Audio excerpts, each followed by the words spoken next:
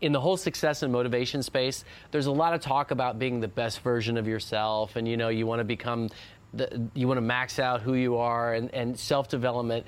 And I think that can sometimes become trite or cliche. We're just, I want to be a super winner. But I don't think people really understand we have a divine calling from God to become all that we were meant to be.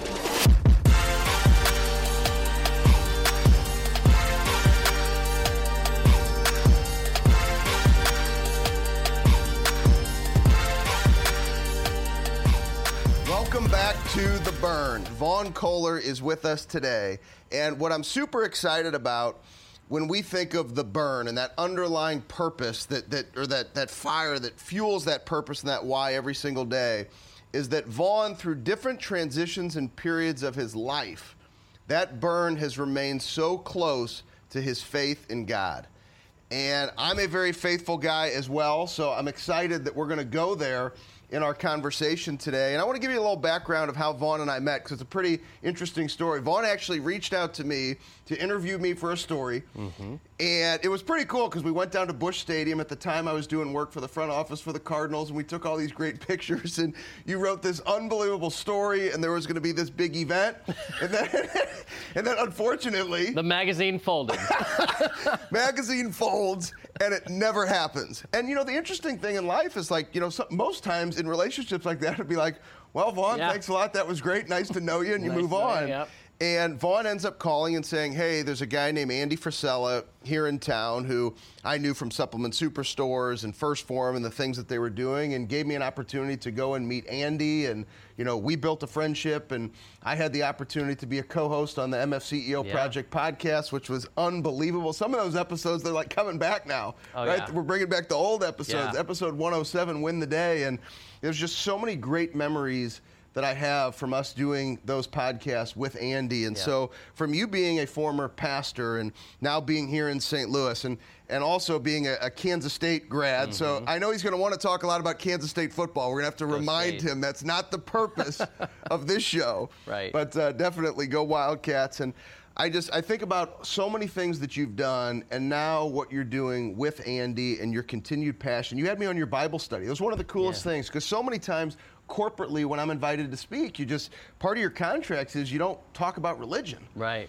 And this is our platform today, so we can talk about whatever you want. And God or Kansas State football. It's two very similar things. That's right.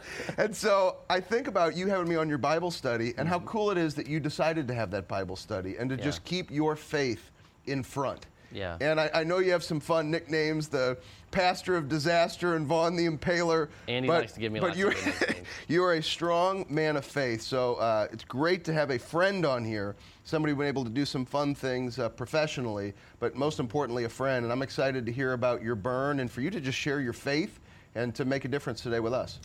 Thank you, Ben. I got to tell you, our numbers of the podcast, I'll brag a little bit, they're always pretty good, but one of the guys that we hired lately, he's been doing these little graphic motion things to promote old episodes. So we have more and more people who are saying, who's this Ben guy? He's awesome. And then they're finding out about you, and they're learning about your mental toughness and all the different things that you offer. And I think it's great. I think people are going old school. They're going back a couple years, and they're discovering, wait a minute, there's this whole era of the MFCEO project that I don't know anything about. So it's fantastic, and those were good times. So thank you. Yeah, I'm glad to be here. I got to tell you, the thing that excites me the most about the way that my life has unfolded in the last couple of years, I grew up in a Christian home. I had an experience of God very early on, put my faith in Christ early on. But what has happened over the last 6 years has been this really amazing convergence of what I would call faith and excellence. And what I think is so incredible about my experience the last couple of years is that I've always been somebody who recognizes, you got to love God, you got to love other people. But I don't know that I would say that my personal standards of like discipline and competition and focus and mental toughness and all that stuff, I don't know how sharp it's been my whole life. And I think God in his sovereignty and in his goodness said, I'm going to put you in a place where I'm going to take you who already say that you love me and you love other people, and I'm going to put you in a crucible where you're learning how to be more driven and more competitive and stronger willed and bigger thinking.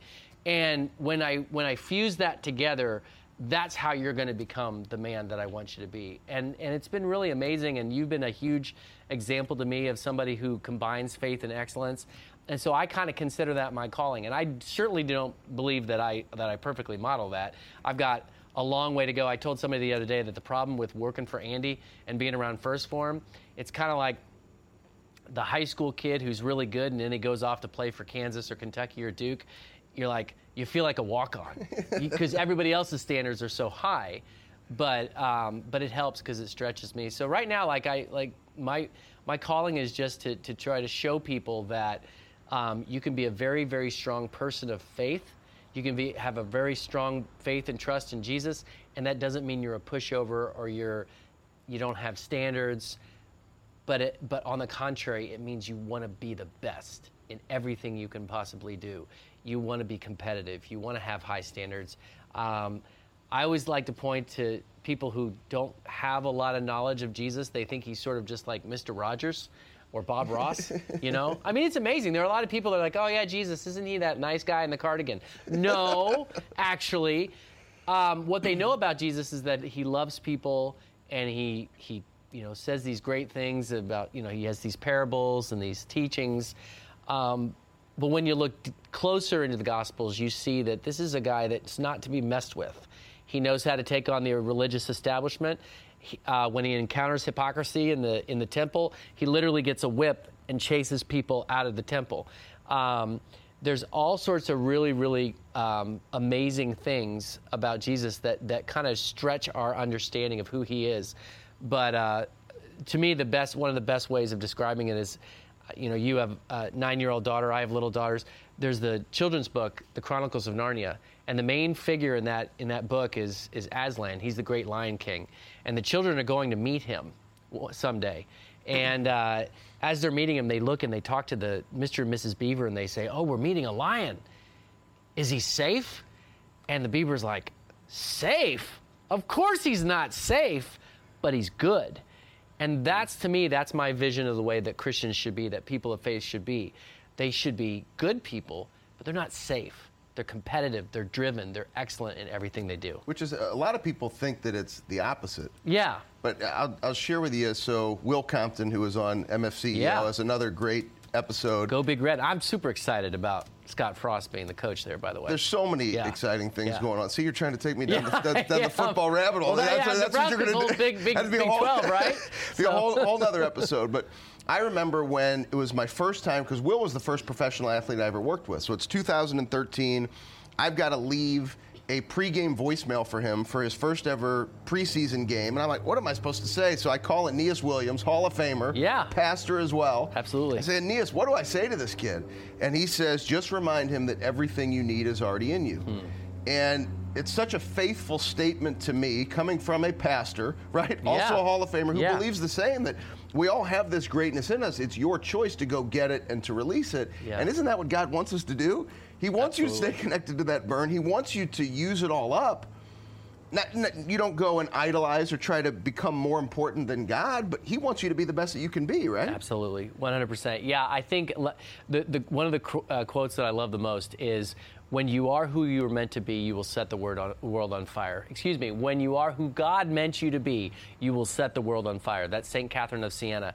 And I think in the whole success and motivation space, there's a lot of talk about being the best version of yourself, and you want to become you want to max out who you are, and self-development.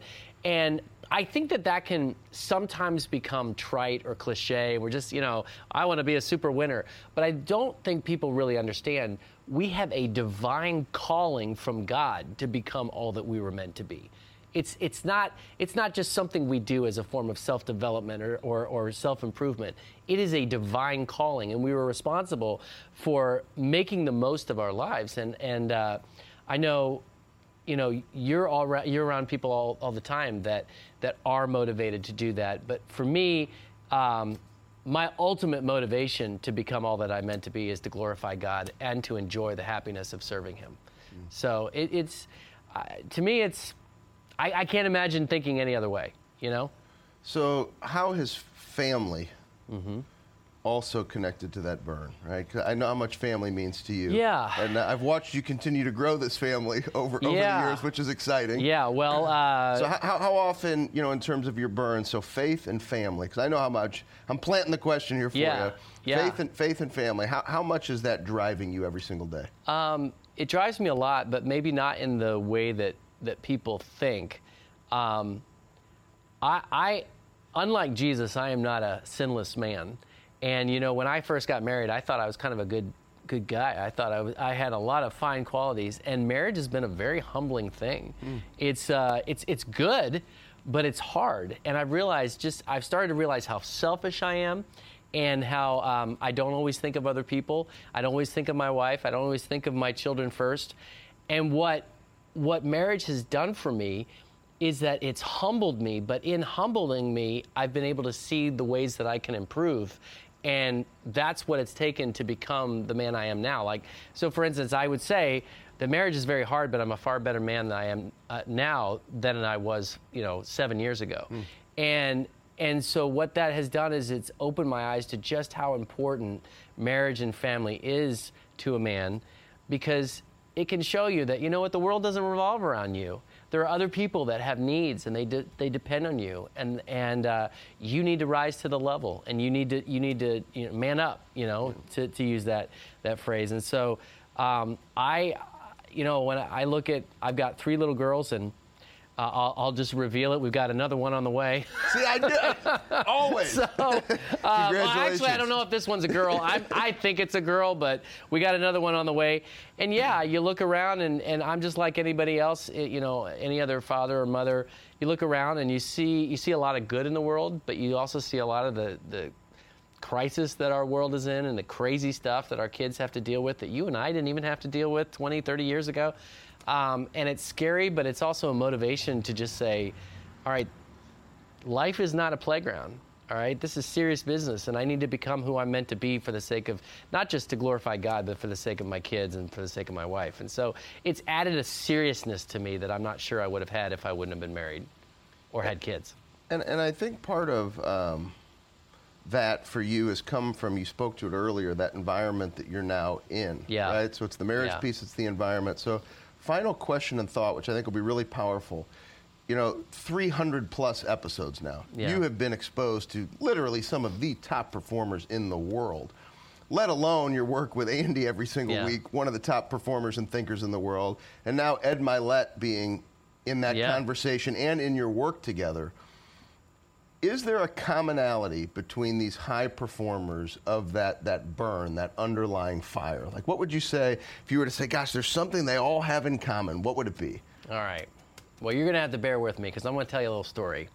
So when I lived in Manhattan, Kansas, I got to watch a young man play football for 4 years in high school. And he was so good that I didn't think he was trying very hard.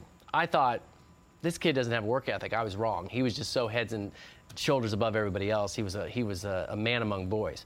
Well, he was recruited to Kansas State University by legendary coach Bill Snyder, and this kid had played quarterback in high school, but Snyder wanted him to play defensive back, and people were like, "What, are you crazy? That's crazy." And then eventually Snyder said, "No, I don't want you to play defensive back. I want you to play wide receiver." Well, he'd never played it before, but found out from the paper that when he went in to see Snyder, they had the talk, and so somebody said to this young man, he says, "So what did you say to Coach Snyder when he said, 'I want you to play wide receiver'?" He said, "I said, 'Yes, sir.'" And he ended up playing. His first year was a little rocky. His second and third year were all conference. He was drafted by the Green Bay Packers and was a pivotal player in the Super Bowl. His name was Jordy Nelson. And it all stemmed from this fact that he said yes to a person he trusted and it was in a position of authority. And what I see in all of the movers and shakers that I've experienced in the last 6 years or so is they have an attitude that says yes, yes, yes, yes. I will do this no matter what. I will trust. In some cases, they're trusting someone that they, like God or someone that they hold in esteem, but their attitude is positive. No matter what, they're going to do it. Okay, and one of my favorite titles for Jesus in in the Bible. You know, we hear about him being called the Lion of Judah or you know, the Alpha and the Omega, but he's often called God's eternal yes. And so I just think that there's certain people who, no matter what, they're going to say yes. They're going to make it happen through adversity. I mean, you went through terrible stuff with your mom dying and all that pain. You could have been mad at the world. You could have said, no, I don't want to, you know, I'm going to have a bad attitude. I'm going to just crumble. You didn't say that. You said, yes, I'm going to make something positive out of this. And to me, that's what's that's the common, commonality of all the people who make something of their lives, because the world is full of a lot of mess and a lot of suffering and a lot of difficulty. And we could just get negative and crumble under that. But the people who really succeed and really do more than everybody else are the people who say, everybody else is saying no, I'm saying yes. And ultimately, in my case, I'm saying yes, sir, yes to God. Whatever you want me to do. If you want me to be a pastor, great. If you want to move me out of that and I become a podcaster and I become Vaughn the Impaler, that's great. Yes, Lord. I have a calling. You determine the context. My purpose is never going to change, but God can change my position, and I have to be willing to be adaptable to whatever He wants me to do. Always yes. Well, I appreciate you. I appreciate your perspective. Appreciate our friendship, and I appreciate you keeping your faith first, which is an inspiration for me in a world where sometimes that's rejected. That it's okay to be you and to keep that faith first. So thank you for coming and joining us, and always in your corner. I appreciate you. Thank you, Ben.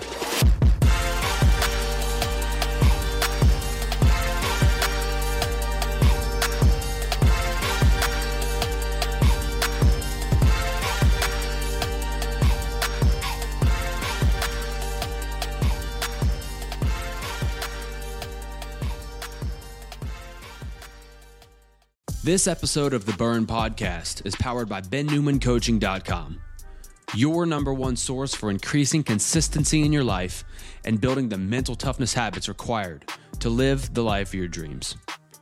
From self-paced courses to live coaching with Ben and everything in between, head over to BenNewmanCoaching.com and join the thousands of members working to unlock their peak performance every day.